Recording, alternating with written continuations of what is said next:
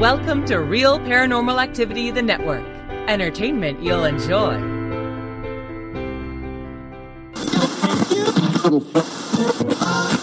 There is something utterly terrifying about the mysteries and the unknown, all within our national park system.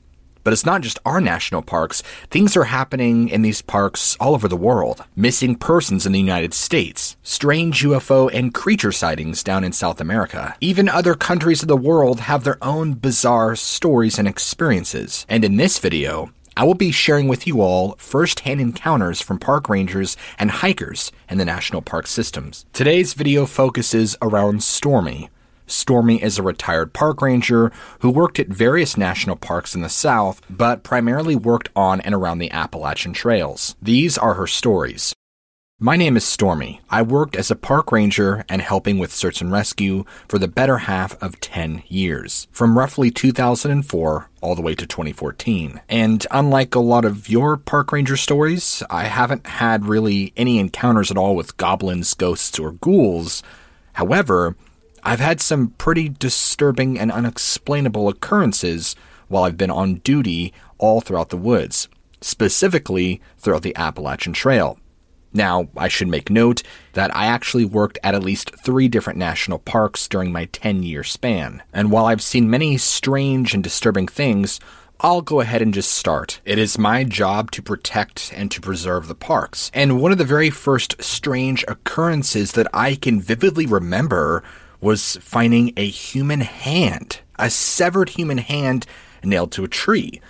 I was out on my usual patrol when I saw something glinting in the sunlight, and so as I pulled over and got a closer look, I realized immediately that it was a hand, and specifically one that had a small knife etched into the center holding it into the tree, and each of the fingers was coiled back tightly against the tree with nails in each fingertip, as if somebody wasn't satisfied with simply sticking the hand on the tree with a knife. They had to make sure that each fingertip was also against the tree via nail. As you would imagine, I was completely horrified by finding this and called for backup. When the police arrived and investigated, the area was searched, but there were no clues as to who the hand belonged to or why it was there. There was also no blood, nothing. But the hand was clearly severed, and as I remember, it looked like it was a clean cut. But there was no blood on the tree or anywhere on the ground. And I did not get up close enough to observe every little detail about it. That case, particularly, will remain a mystery to me to this day. Also, I should add that the hand looked relatively fresh. I would say no more than 12 hours old at most. And the next strange thing would happen probably no more than 3 months later. I can recall that it was summertime, probably August, because the temperatures were scorching. I was doing one of my routine safety patrols on one of our back trails that isn't hiked as often when I came upon something I couldn't quite explain. Deer heads. Not just 1 or 2 or even 3. But 7 severed deer heads, specifically lined up each exactly 1 foot apart. They were all facing one direction and appeared to be relatively fresh. Similar to the severed hand I had found only a few months prior, there was no blood or any sign of trauma to the skull or head of the deer. They were doe, all 7 of them. And it appeared that whoever had done this had also taken the liberty of taking the eyes out of all 7 deer. The eyes were nowhere to be found, and all of the tongues were removed as well. You could see this quite easily as all of the mouths were left open. The heads were all facing east. Now, as you can imagine, I was pretty weirded out by finding this, but had just assumed maybe some lone, crazed outback hunter or something did this and set this up on the trail purposefully to freak somebody out. I didn't call for backup on this one. I simply just kicked all of the heads off into the woodline. And speaking of kicking the heads off into the woodline, about 2 weeks after this event, I had to come back to the same portion of the trail due to a severe windstorm we had in the area, and it was my responsibility to just make sure that there wasn't any brush obstructing the path or could be a potential safety liability. I noticed that the deer heads were gone, which could easily be explained by a predator or scavenger taking them, but what was weird is that while I was on that section of the trail nearly 2 weeks after finding those heads, I had this horrible feeling in my gut. Not like I was being watched, like many of your stories talk about, but that something was really, really wrong, and I needed to leave now. But I had a job to do, and it was my duty to ensure the safety of any traveler going up and down this trail. So after a few hours of work and clearing some debris around the area, I decided to get out of there as quick as I can. And wouldn't you know it, once I left that particular area of the trail, the feeling subsided. And perhaps, in my opinion, easily one of the strangest things, or gosh, maybe the top 5 strangest things I've ever experienced while out being a ranger and dealing with the backcountry. Alright, so to set the stage real quick, I believe this occurred in early to mid-fall because I can vividly remember the leaves being all sorts of gold and red and yellows, so it was definitely October, and it was cooling down. I can remember that I was also assigned to one of the more remote trails in the area because a portion of it had fallen into disrepair. Fast forward to the bizarre discovery, probably no more than 30 to 40 feet off the trail, completely visible, was a stump right off the trail. Now, sitting, or I should say resting by this stump, was the carcass of a large dog. Probably a Mastiff, maybe a Great Dane. It's hard to tell. I understand that this might be hard to hear if you're an animal lover or a dog lover like I was, so this was pretty difficult to find. I can say that fortunately, it did not look like anybody did any physical harm to this dog of any kind. I'm not exactly sure why the dog passed away, but something that really struck me as odd was the state of its decomposition.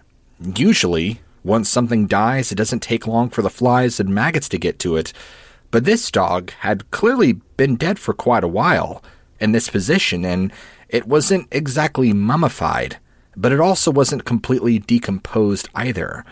It was still intact enough that I could tell it was a Mastiff or Great Dane of some kind, judging by its size and bone structure alone, but the flesh was still on it, and it was still kind of leathery and dried. I'm sure its state of decomposition is completely explainable, but here's where it gets weird. In its mouth was a folded up piece of paper. The paper looked pretty old. I would say maybe a couple of months, but it's hard to tell, but it was clearly weathered. And after pulling the piece of paper that was neatly folded up into its mouth, it said this, in crude handwriting and black ink, eventually, we all turned to dust. You can imagine my confusement as I sat there staring at this piece of paper, trying to decipher what exactly this person meant, whoever wrote it, and why they decided to write this note anyway and stick it in this dead dog's mouth. Or is it possible that this dog was still alive and had found the note and it was carrying it somewhere? That's one of the ones that really sticks out to me. And I actually held on to that note for quite some time. Going back to the dog, I don't recall ever seeing a collar, so it's possible it was a wild dog or a feral dog. I'm not exactly sure. I didn't spend too much time looking over the carcass of it. A lot of my experiences out there were pretty similar to what I just described to you.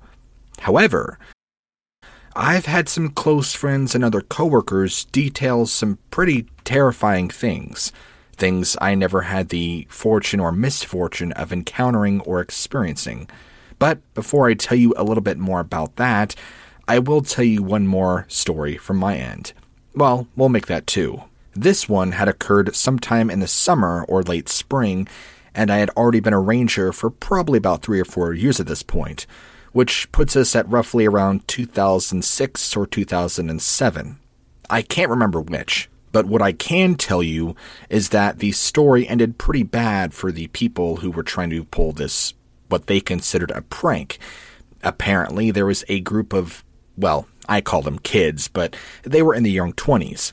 They stripped down almost completely naked, all of them wearing werewolf masks and chasing people in the woods with actual axes and swords. They were somehow able to elude us for almost 18 hours before being arrested and fortunately never injuring anybody, but I'm sure scaring the crap out of several hikers and employees like us. Oh, and of course, there was this one. Now, I'm just going to warn you now, it's gross. This didn't happen to me, but a close friend of mine. A man had been missing for about 6 or 7 hours, and long story short, he was a well-known drug user, and apparently he had done a bunch of meth and went on a bender, and they had found him less than a mile off the trail, naked, squatting over his own feces, eating it. Not exactly scary, but completely disgusting. From what she had told me about him, he was pretty fried out, and I guess they had frequent issues with him bothering and pestering other residents of the national park and causing problems. Now, this same friend, I want to say it was right around 2011, 2012, is when she had a very terrifying experience with what she described to me as a bipedal wolf. Now, I can't exactly remember the details to how it happened, but from what I remember her telling me, she was part of a search and rescue of a hiker who had gone missing, which, by the way, was later found a few days after. And when she had got the call, she was actually near where the hiker was last seen, and she was also by herself, and it was evening time. And for whatever reason, she was on foot at this point. Now, from what she described, the station, our ranger station at the time, was roughly 3.5 miles away down the trail, walking distance. She's a pretty quick walker. It wouldn't have took her that long to get there, but she knew a quicker way to cut through some of the thick forest to get to the station, which would have dramatically cut down the time and length, taking it down to maybe a little over a mile. Her self-awareness and sense of direction were exceptionally well, and so this was no problem for her at all. She would shave off quite a bit of time and be able to make it back even quicker. Now, it was here that once she decided to take this shortcut through this not very well-known game trail, she said that she immediately felt off. And she knew all about my story with the severed hand and the severed deer heads, so she understands that there is such a thing as strange out here. And so I get her when she tells me that the feeling in her body immediately jumped into fight or flight mode.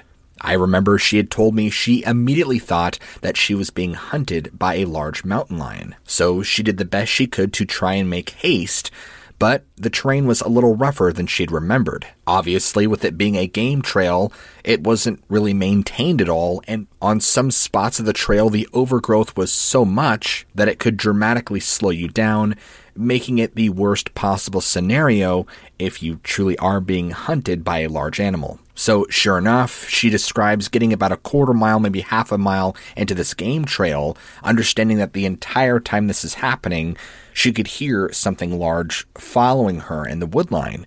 But remember, she had already assumed it was a large mountain lion. But as she began to slow down because the overgrowth was getting too much, she began to listen more and more intently, and she could hear that this mountain lion was actually being really sneaky. And the more and more she listened, the more intent she listened, she discerned that whatever this was now moving on 2 legs and not 4. Whatever this was now closing in on the distance between her and this animal. And apparently it had got close enough that she had actually had to fire a warning shot at it, even though she couldn't fully see it because it was covered up by the foliage of the forest. And in firing a warning shot at it, apparently she pissed this thing off, because what she thought was a very aggressive, potentially starving mountain lion turned out to be something much worse. It did not take long for this predator to emerge from the trees and to reveal itself. Not fully, she claimed, but enough that she could see this was clearly no mountain lion in pursuit of her, but what she described as a bipedal timber wolf, that she said from head to toe, it looked like somebody in a wolf costume, or simply a timber wolf that was standing up and walking very comfortably on 2 legs. While its appearance wasn't exactly frightening, except for the fact that it was a walking wolf, she said it was the intelligence in its eyes that truly made her fear for her life. She described locking eyes with this thing and having eye contact for probably 3 to 5 seconds. And in that short time, there was just this intelligence in its eyes far beyond our own understanding and reason. You know how when you look into an animal's eyes, you can just tell they're an animal. You could sense it. But when you look into a person's eyes, you can sense emotion, you can sense intelligence, thought, consciousness. It's as if the second they locked eyes, she just had this understanding that whatever animal this was, the only intent it had was to hurt her. And it made that very clear with its body language. As she neared the end of the game trail and had to go around a large bend in the path, this thing was apparently trying to flank her, and she had described to me it reaching its hand out trying to grab onto me, but she shot at it again, and it sounds like she hit it directly because it let out this horrendous scream unlike anything she'd ever heard. Using the time in which this bullet bought her, she was able to safely and successfully make it back to the station, to which she didn't tell a soul about what had happened and decided to keep it to herself. Apparently, none of her superiors or other rangers had asked her about the experience or what had just happened or the source of the gunshot, which she thought was very odd, considering they were in the middle of, or at least getting ready to do, a full-on search and rescue, but she says she counts her blessings. That's about the only time I'd ever heard from friends or other colleagues remotely anything dealing with what your YouTube channel covers. And so, as I got to watching some of your videos, her story immediately came back in my memory, and I thought to myself, I gotta tell him this story. But as for me, like I told you, it's just a bunch of strange things that I could probably explain away, but like I addressed at the beginning of this email, I myself had never had any sightings or encounters with things that go bump in the night. Crazy people, sure, or things that I can't quite explain immediately, yes, but I've never had any UFO encounters, never seen a Bigfoot, and I don't really believe in that stuff, but obviously my friend's story really makes me second guess, and I don't doubt she experienced, but I myself have no answers to her sighting and story. She's a very honest person. She has no incentive to make this up and is not looking for glorification or fame or anything. In fact, she wants any of her personal information written in this email not told if you decide to use my story. And she's not a rookie by any means. She's been in numerous life-threatening situations with wild animals like bear, and her claim is that this one particular situation was one that really made her feel like she could have possibly died right then and there. And I know it really scared her because as she retold me this story, I could hear the fear in her voice, the anticipation of getting to the worst part. For me, it was the way and the emotion in her voice as she told me this story is what stuck with me more than the words she spoke. You could choose to believe it or not. It doesn't really make a difference to me. I just thought that you and your viewers would love to hear it. I appreciate everything you do, and I wish your audience and anyone who listens a blessed day. Thank you very much. And most importantly, what do you guys think? Did Stormy's friend really run in with a creature she could not comprehend? Or was this all somehow a possible misidentification on her end, and maybe her adrenaline caused her to see something that wasn't really there? Be sure to let me know what you think in the comments down below. As always, I would love to hear from you. And if you guys are new to the channel, be sure to go ahead and slap that subscribe and like button for more content similar to this. As always, I love you all, keep an open mind, and I'll check you guys out back on camera in another episode.